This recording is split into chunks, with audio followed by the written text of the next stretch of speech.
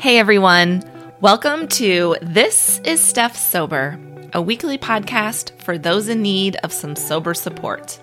I'm your host, Steph, and in this episode, I talk with Meg Geisewite, who is the author of Intoxicating Lies, One Woman's Journey to Freedom from Gray Area Drinking.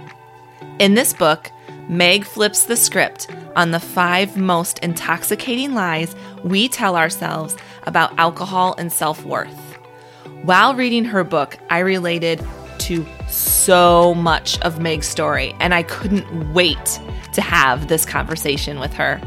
We talk about everything from drinking as a teen to fit in, to being a part of mommy wine culture to fit in, as well as inner child work and how we both take time to heal the wounds of our past.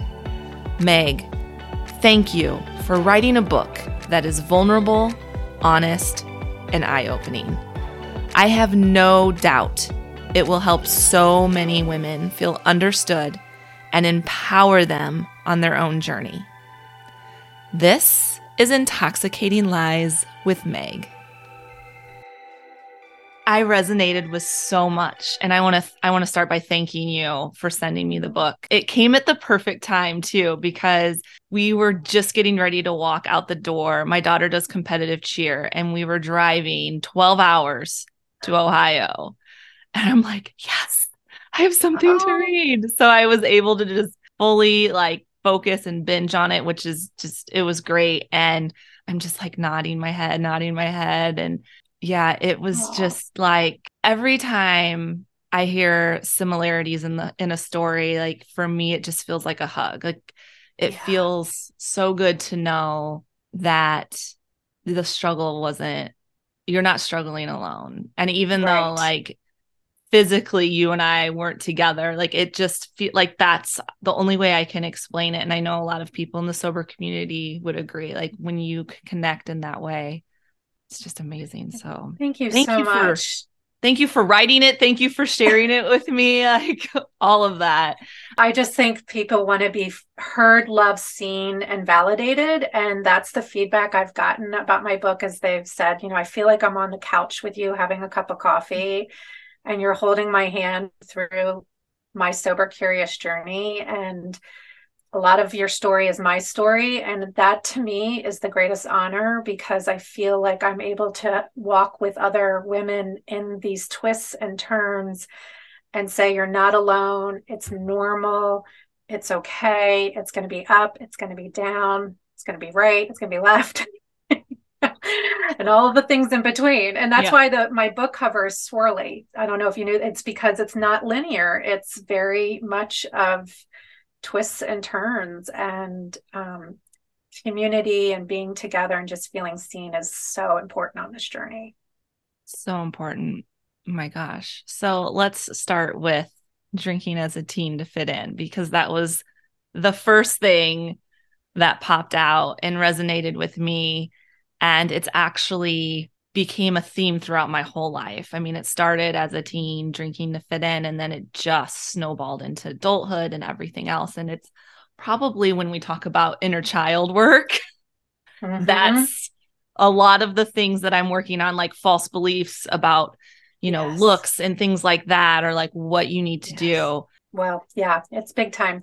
So I'll back up a little bit. When I was in the 5th grade, I had a story in the book where, in so many words, I won't go through the whole story, but I was basically told that I wouldn't amount to much. And the very next year, I was ostracized by the girls at my school. I no longer fit in. So I was telling myself a story of that I'm not smart enough, I'm not good enough, and I don't fit in. And we moved quite a bit in my childhood. And so I was constantly having to my birthday is September 9th. So I was always the first week of school trying to meet friends very quickly, inviting them to my birthday party, even though I knew them for less than a week. And always just this little girl that wanted to fit in, that wanted to be accepted, because it was so painful when I wasn't. And lived in a small town in Delaware where appearances were everything. My parents ran in a country club cocktail scene. So it was very much of like the show must go on and we need to appear like everything was fine. And I was really just wanting to fit in. And so my very first drink was in 8th grade, where I had at my new school the popular girls over, and they asked if we could raid my parents' liquor cabinet. And of course, that little girl was like, we got to do it. We got to fit in.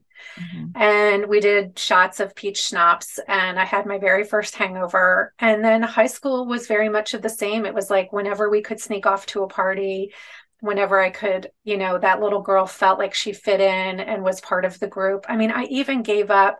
I was an ice skater, and I gave it up to do cheerleading and to join. It's kind of funny, but the band was a popular thing at our school. But I would do anything, not forsaking my own needs, my own desires, to fit in, to be with the crowd, the popular group, all while being concerned about my appearances. And I got into modeling, and I really fell into this place of getting approval for my looks. And after college, I had a lot of student loan debt, and I literally became the poster child for the big alcohol industry. I was the Budweiser girl, the Jägermeister girl, and the Guinness girl. And I thought it was funny, and again, wanted to fit in, needed to pay bills. It was a very lucrative position. However, I was starting to objectify my body. Yeah. And I didn't even realize it. There wasn't anybody telling me that I was doing anything wrong. I just felt like this was how I was going to gain approval. And I just started looking outside of myself more and more to make that little girl feel like she was accepted, she was worthy, she was good enough. And it just continued all the way through. And then, I go take you through that whole journey in my book until I fell into, after college, the hustle culture. I am what I produce. Then I was winning awards at work, and people were basically telling me I was smart. So I was like, oh, well, I just need to work harder and win more awards. Well, the sales culture is very much of work hard, play hard. And there was a lot of alcohol involved. And it was frowned upon if you did not go to the bar. So it was like, no, you go. You are required to be there. And then I fell into medical aesthetic sales, beauty medical sales. And now it was not only hustle, but gosh, you got to look perfect while you do it. And I was selling women on that notion of these products I was selling. And it was exhausting. I mean, it was like trying to keep up with the Joneses. I was only as good as my last quarter at work. God forbid you have a wrinkle or anything. I mean, it just was, my nails always had to be done, my hair, the outfits, the whole 9 yards. It was like the show must go on. And what happened was I ended up meeting my husband, and we loved to entertain, and alcohol was still really at the center of our marriage and our way of having fun together. But then we had 2 kids, and I fell into the mommy wine culture. And now it was me buying the tea towels and thinking it was funny, behind every great mom is a bottle of wine. But when I did not feel like a great mom and I was too tired to play with them, I'm like, oh, something's wrong with me. I'm a failure. I'm not what the tea towel says. I'm not a great mom. And I started blaming myself and feeling like, why is everybody around me able to keep this going, and what's wrong with me? But I was still using alcohol kind of as like a social lubricant and recreational at that point. Then I had 3 back-to-back major life issues happen 2 weeks apart. And I did not know how to deal with the overwhelming anxiety, chatter at night, the like demons in my head, the voices that were just, now everything was amped up. And I started using alcohol medicinally to quiet that down, that chatter down, to check out. I was taking care of everybody at work during the day, coming home, taking care of the kids. My marriage wasn't in the throes. My kids were fine. I was still doing really well at work. But at night, my self-care was wine. And it became this habitual habit. And I guess you could say I never hit a rock bottom, but for me, when I no longer wanted my kids to do sports in the evening so that I could come home to my rewarding glass of wine, that scared me because I was always somebody who wanted to be in control.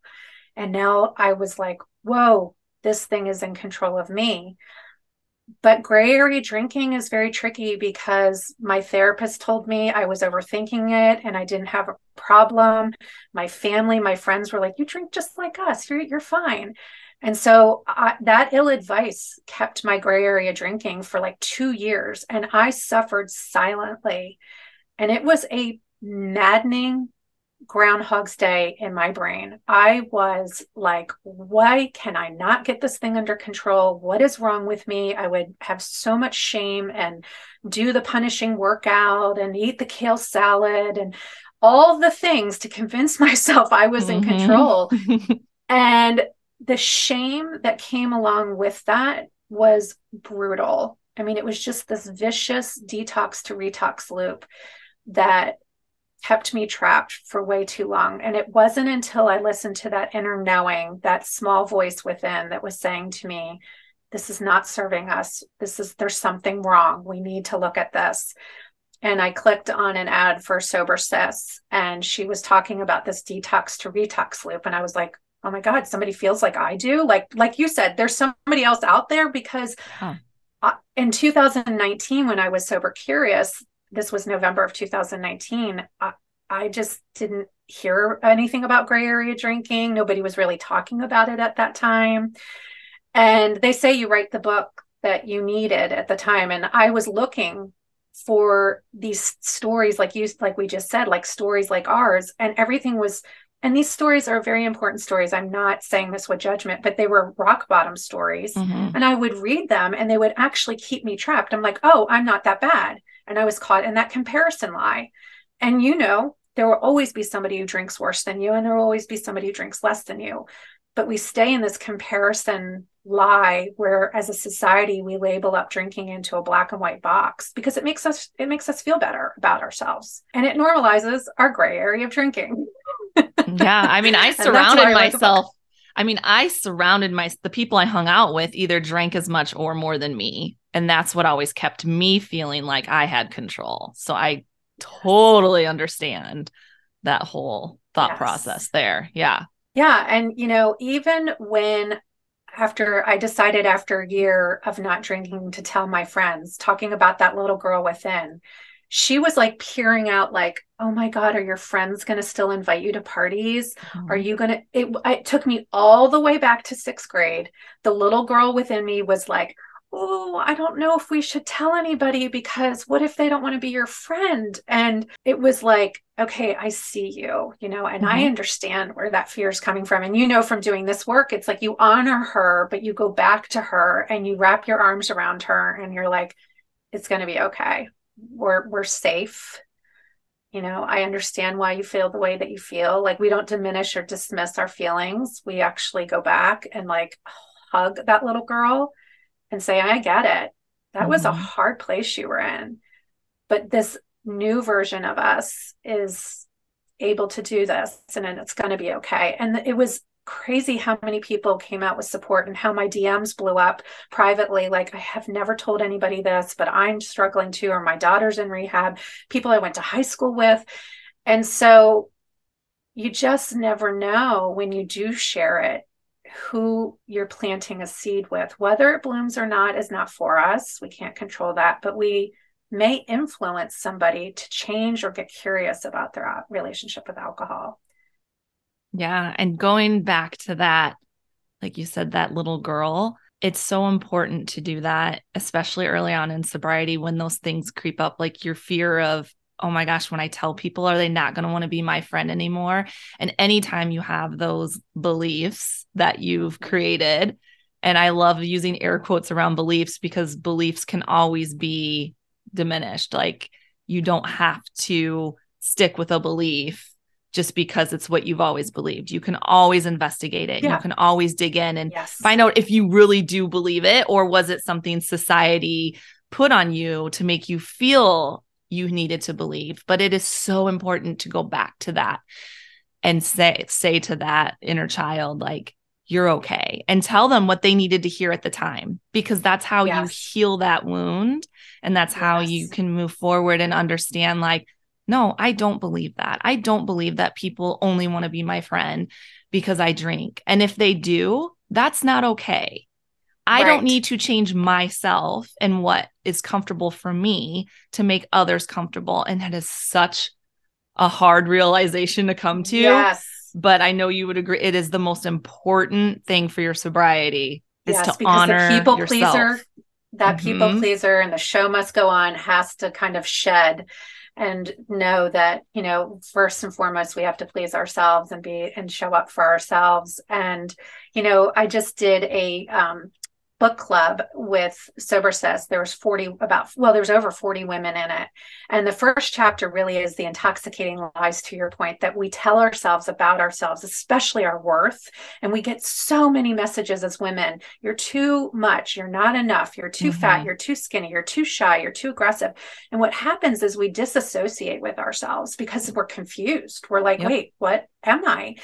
And then we get the message of self over others. Like, I was a Girl Scout, I was a Brownie. It was like serve above self, right? And take care of everybody else. So you start to lose who you are, and you start focusing again outside of yourself. And what I encourage these women to do, and any of your listeners, is get a picture of yourself when you were a little girl and grab a journal and sit there, because sometimes it's hard to have these conversations with the adult version of yourself, and you may Mm-hmm. not even have good things to say to the adult version of yourself. But I guarantee you, when you look at that little girl who is whole and perfect and full of joy, you're going to be able to journal and, like you said, work through these beliefs and really ask yourself and get curious, is that true? Mm-hmm. Mm-hmm. Yeah, and let her know. I actually started inner child work through hypnosis, which was wild. Mm, And it was when I was still a drinker. And I went to hypnosis for my anxiety, which was being caused by alcohol. But at the time, I wasn't honest with anyone, even myself, that the amount of alcohol I was drinking could be causing my anxiety, because deep down, I was using the alcohol to ease that. And so the thought of having to give that up was extremely terrifying. And it was a yeah. very vicious loop I was in. And so, yeah, I went to hypnosis for anxiety. And I swear it's what led to my sobriety, because it Wow. kind of, it made me wake up to wanting to be a better person. And that's what he told me, like, you're Yeah. going to want to be better. And I think there was deep inside my subconscious a part of me that knew that alcohol just was not serving me, and it was not Yeah. helping my anxiety. And so Yeah. that's when I started to learn how to do that. Like, in some of those sessions, I would go back to certain times in my life when a belief was instilled in little stuff, something Yes. happened and I had to go back to Yeah. her in that situation, because she wasn't told what she needed to hear at that time by Yeah. an adult. And so as an adult, the adult version of me had to go back. And I, like you said, I encourage people to do that kind of work. It may sound Yeah. silly, but it is so powerful. I don't I think you mean, it realize how takes you much you need through it. traumas. I mean, you Yeah. can get through trauma, you can heal your body, your nervous system. I mean, it's profound work. It's hard work, but it Mm-hmm. is beautiful work. It's freeing work. And I think that's so amazing that you got that. And, we have to lose the shame, because we're not warned that it actually makes our anxiety worse. We're not warned that it's a highly addictive drug. There's so much stigma around it, but we're not the problem. It's the problem. And we're carrying this shame around, and it's unnecessary because we've been duped. We've been lied to, and we've been fed all of these messages by TV and movies, society, culture, our families. It is ingrained in every part and fiber of our being. And for women, this is becoming an epidemic because we're exhausted, and big alcohol knows it. And we're looking for a permission slip to rest. And the mommy wine culture is that permission slip. It says, Yep. hey, you want to come and hang out with a bunch of women and we don't even really know you? We'll accept you if you drink wine with us. It's like, again, that little girl that's like, can I be part of your group? Sure, have some wine with us. And then it's the social permission slip to say, I'm tired. I'm exhausted and it's okay to have wine. But what we're doing is we're, like, to your point, is compounding everything and making our parenting so much harder because we're increasing our anxiety and our depression. We're actually too tired to play with our kids. We're modeling to our children that, guess what, when life's tough, just pad yourself. Mm-hmm. And that is not what we want to tell our children, right? And we have to show up messy. And yet that's where the beauty is in the mess, because they can see that we're not perfect, and we're doing the best that we can, but we get these coping mechanisms like the people pleaser, the chronic achiever, the perfectionist, all those things. And I'm not saying they're bad parts of you. All parts of you are good.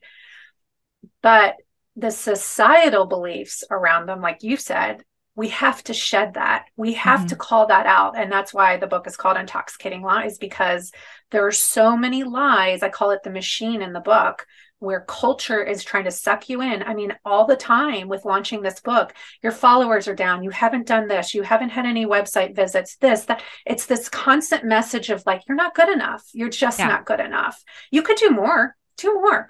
And I have found my old coping mechanisms of, oh, this worked in the past. Let's just post more. Let's do this. And it's maddening again. And then I have to catch myself and go, no, this is enough. I'm doing enough. I'm reaching my target soul readers, and just shed the shoulds and the cultural old conditioned beliefs that are a bunch of BS, because they are. Now more than ever, there's so many ways to measure yourself. Yes. And it's like you're talking with the social media and like, I'm sure now you have a book. So now it's the sales of your book. There's a way you can measure whether you're being successful. And I use air quotes once again, because society's success and maybe what you believe as a person is success can be completely different. Correct. And you'll know if it's different when it's not feeling well within you. Like when you are, okay, I haven't sold X amount and this is what society says is success. But I feel I've helped, I've had 5 people reach out to me today in my DM and say, you have helped me. That feels good. So then that's what you need to focus on. Because I deal with the same thing with the podcast. Like I have a podcast, so you can imagine my advertisement type stuff I get is all about like, are you getting this many listens on your podcast? And it gets in your head, right? And that's kind of some of the stuff I've been dealing with lately. And it's really, really hard.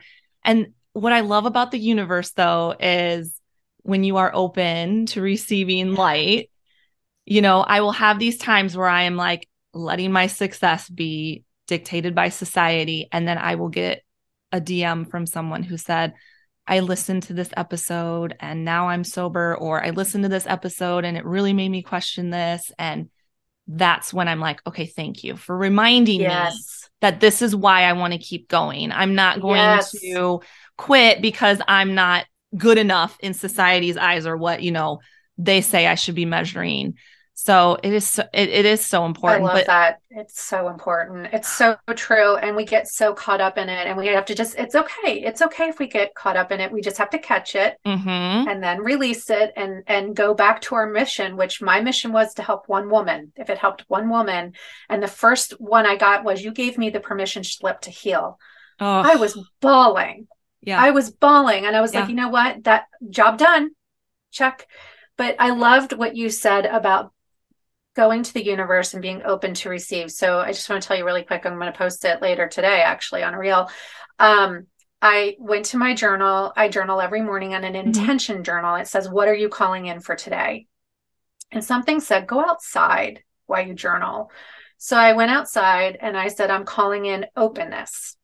And I said, I'm open to receive all the creative possibilities for this journey and for abundance. And one of my spirit animals is rabbits. And I have not seen a rabbit in a long time. They're a sign of safety. And my word for 2023 is abundance.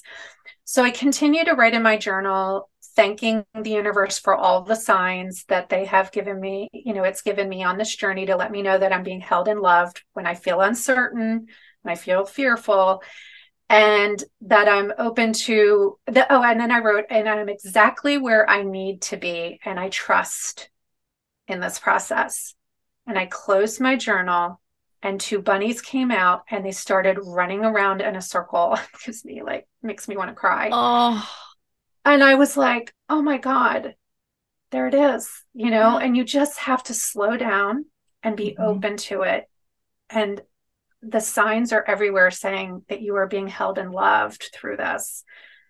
And it's hard. It's hard work. It's tough, but it's there saying, it's going to be okay. You're right where you need to be. Mm-hmm.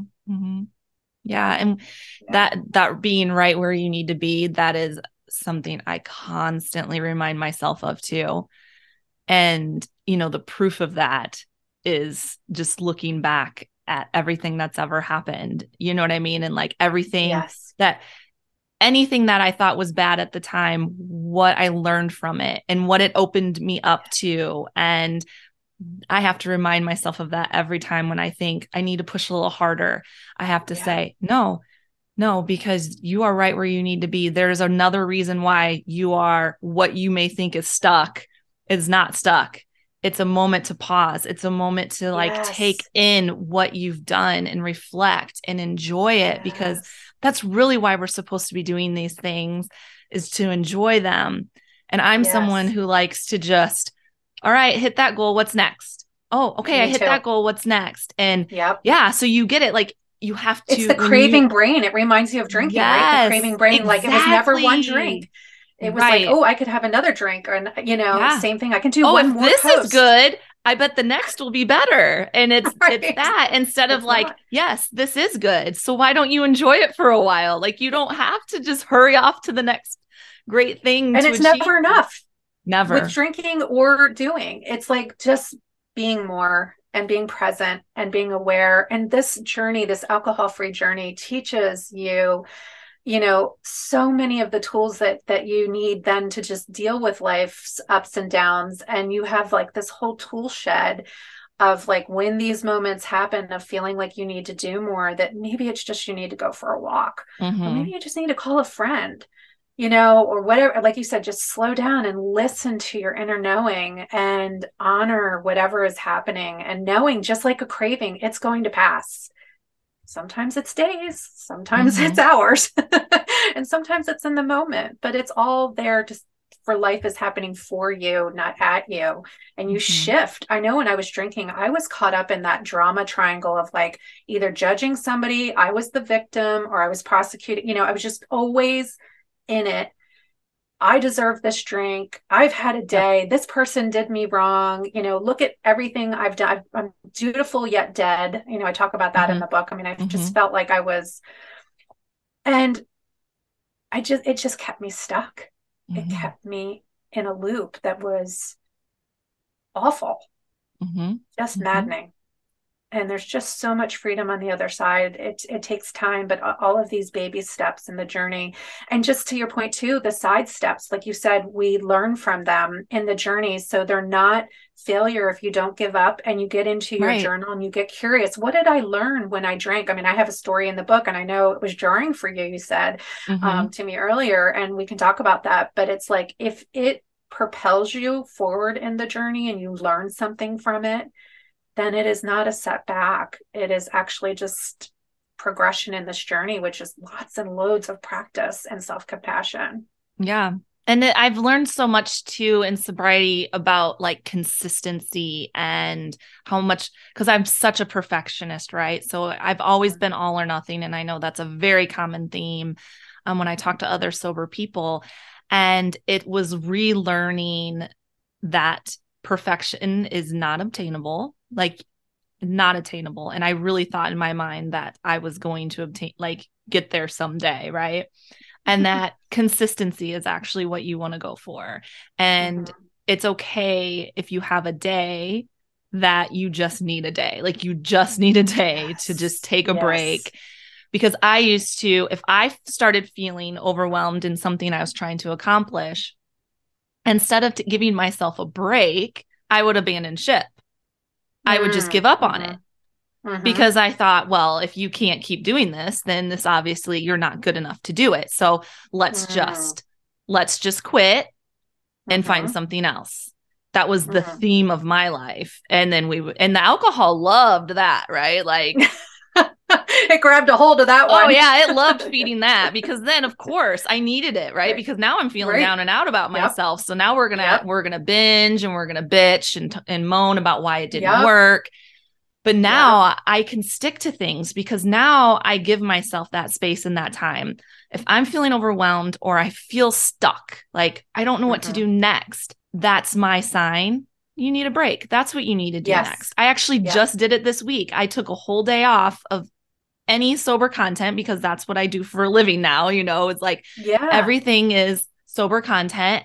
And I was like feeling I couldn't create. I'm feeling like maybe I just need to not do this anymore. Like that monster was coming Mm. back. And I said, Mm-hmm. no, we're not that person anymore. Right. We're going to take a break. And I thought, God, this might be a really long break, but we're going to start with today. And you know what? One day was all I needed. I mean, it was Yes. overly dramatic. Like I was like, I'm taking a month off. Like I took one day Well, and I you hit felt your better. effort moment. Yeah, you hit the Yeah. wall. And the thing is, I call it I don't have it in the book, but I call it now, it's called a gentle day, where I just need to go and be gentle with myself, give myself grace, slow down, Mm-hmm. listen, get in my journal.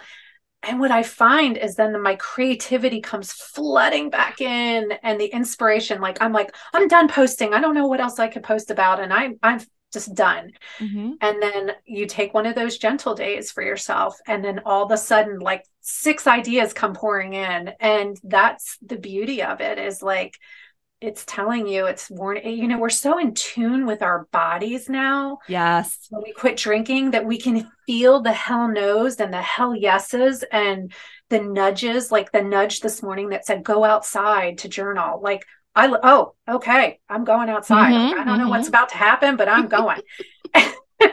And I listen to that inner knowing now all the time. And I'm trying to teach that to my daughter. Like when she's questioning something, I'm like, Mm-hmm. trust yourself. What is your body telling you? What are you feeling? What's your gut saying?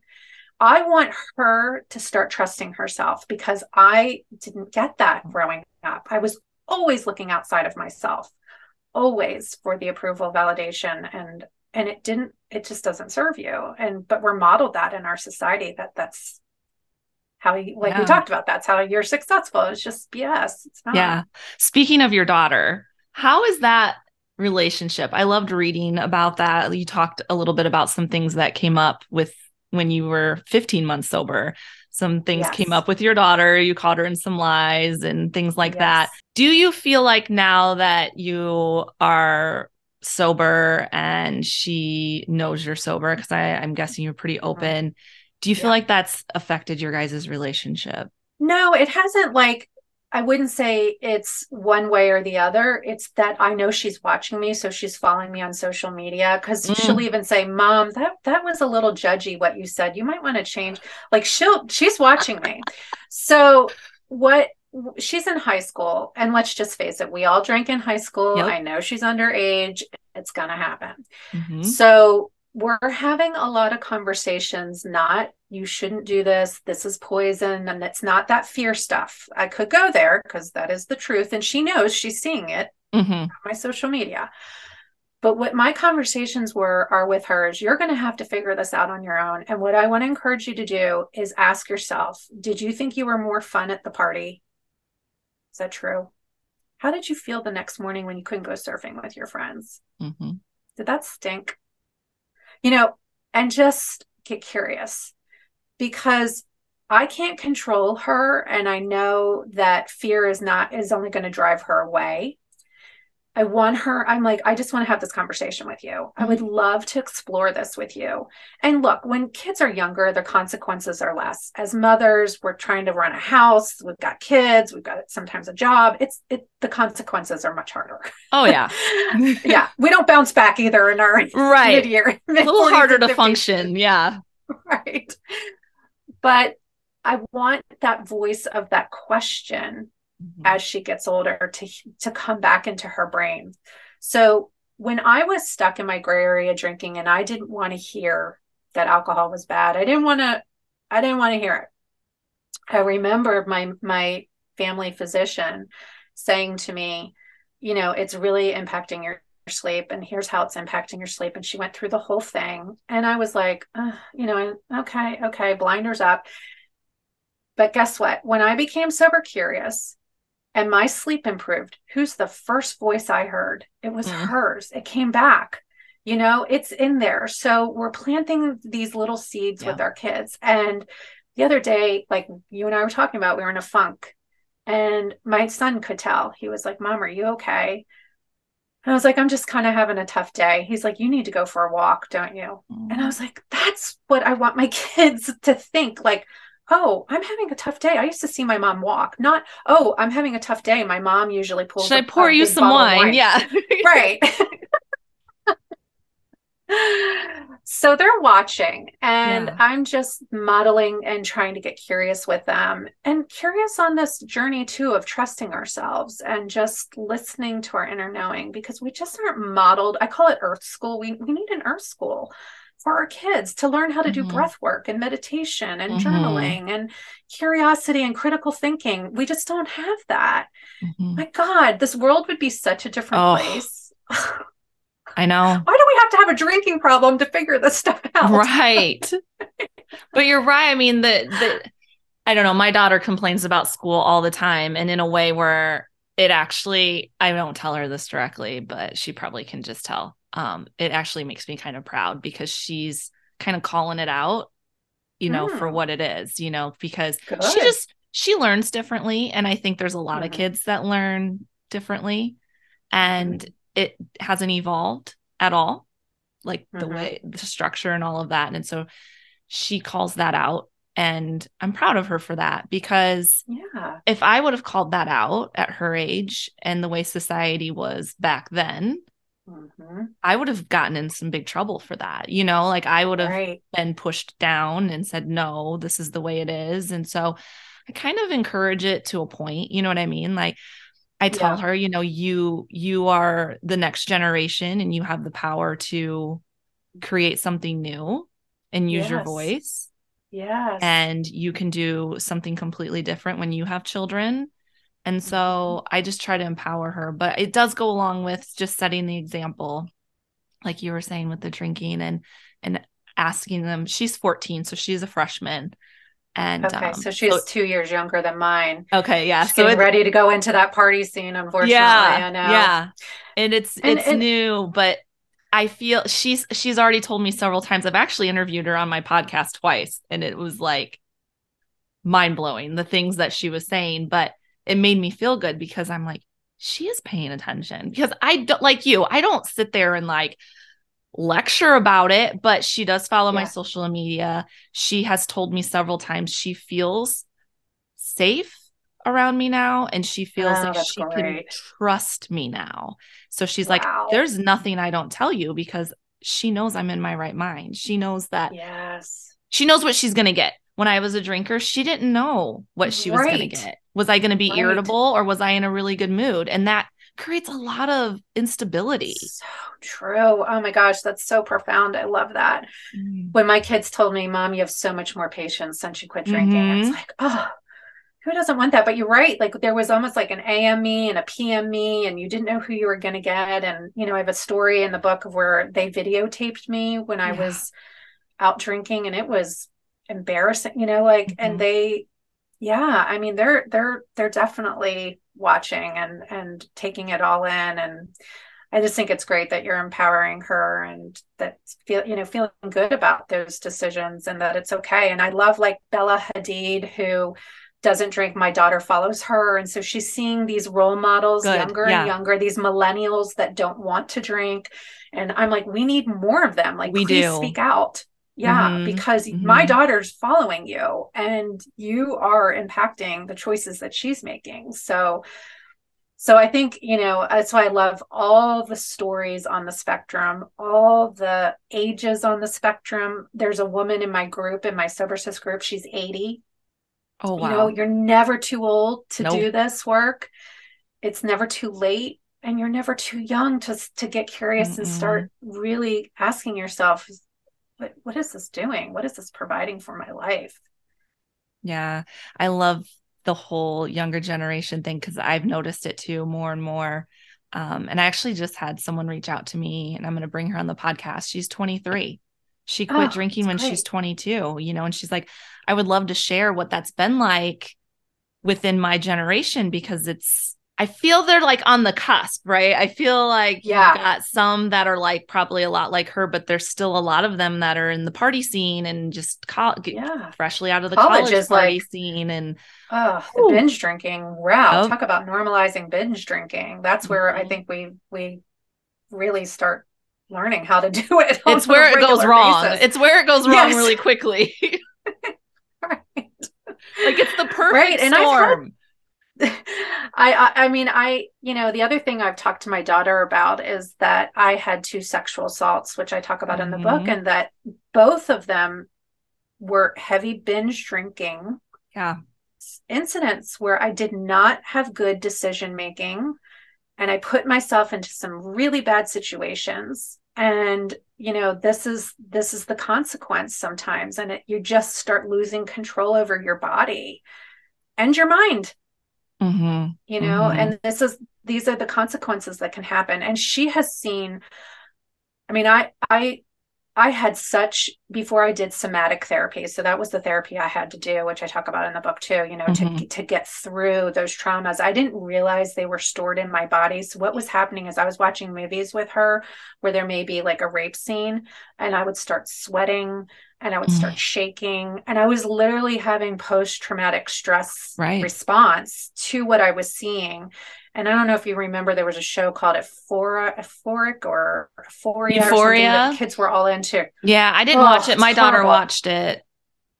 Yeah. And I I haven't had seen it though. a visceral response to that show and freaked out on my daughter. And because I thought, if this is what you guys are watching and this is normalized, this is so not okay. But I had not done the work. Mm.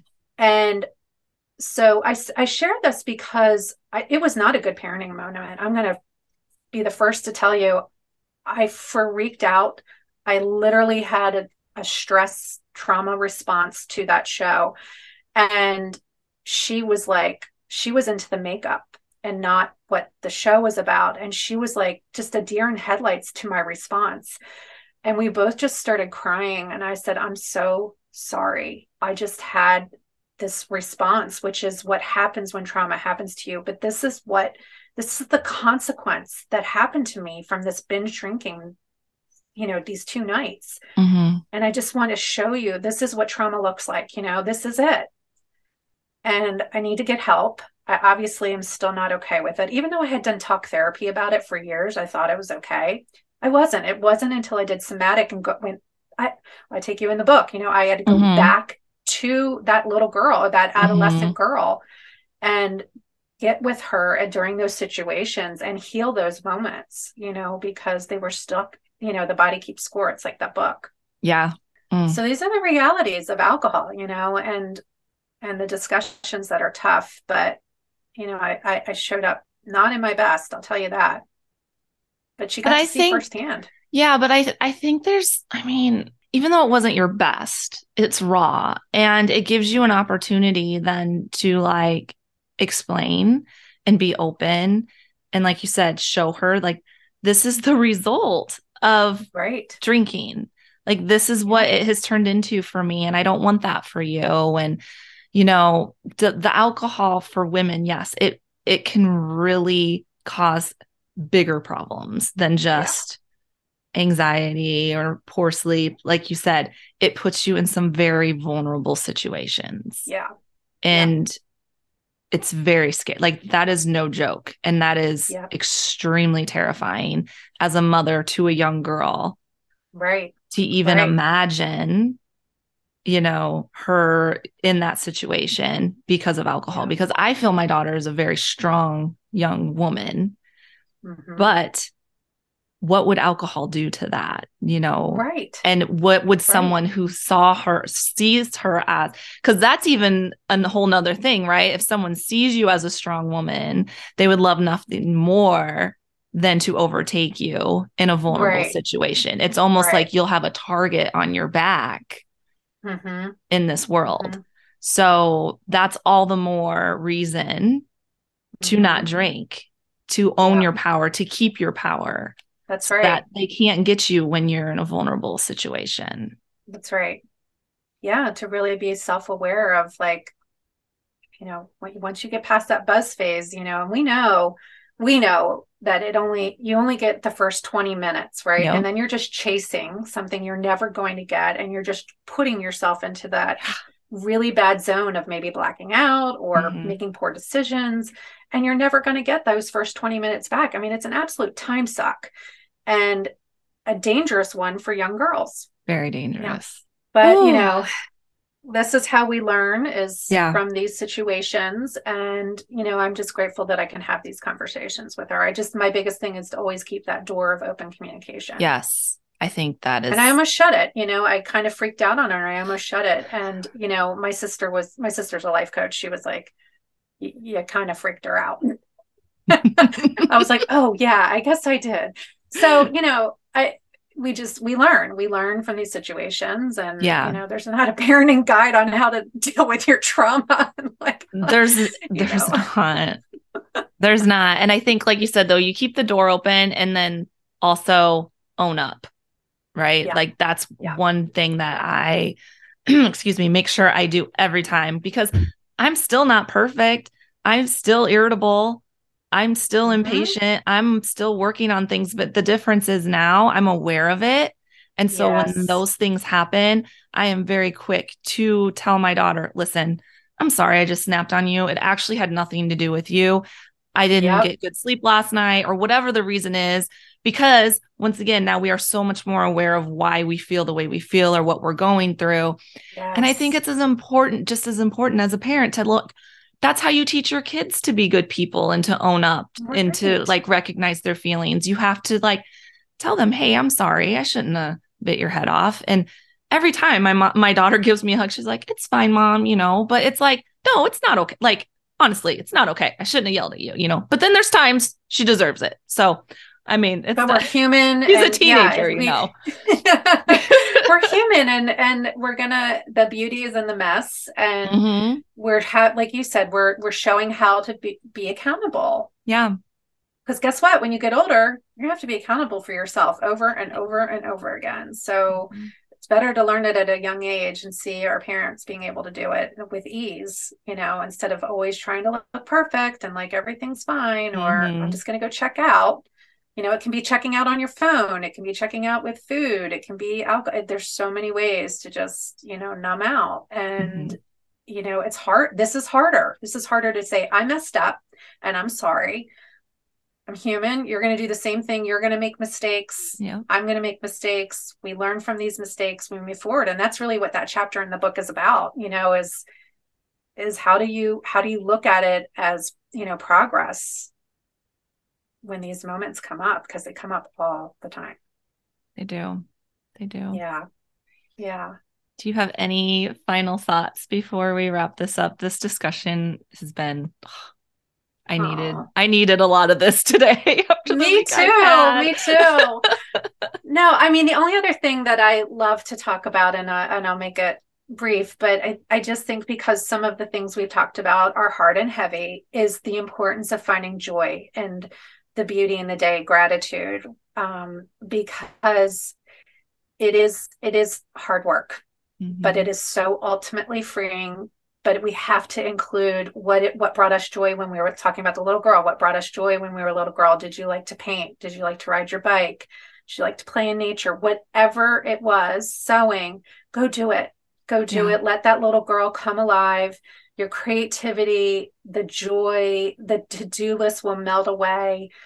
Go on that walk, find the beauty in the day. I collect rocks that are in the shape of hearts, and I look for them all the time. And I have this whole jar that says love wins.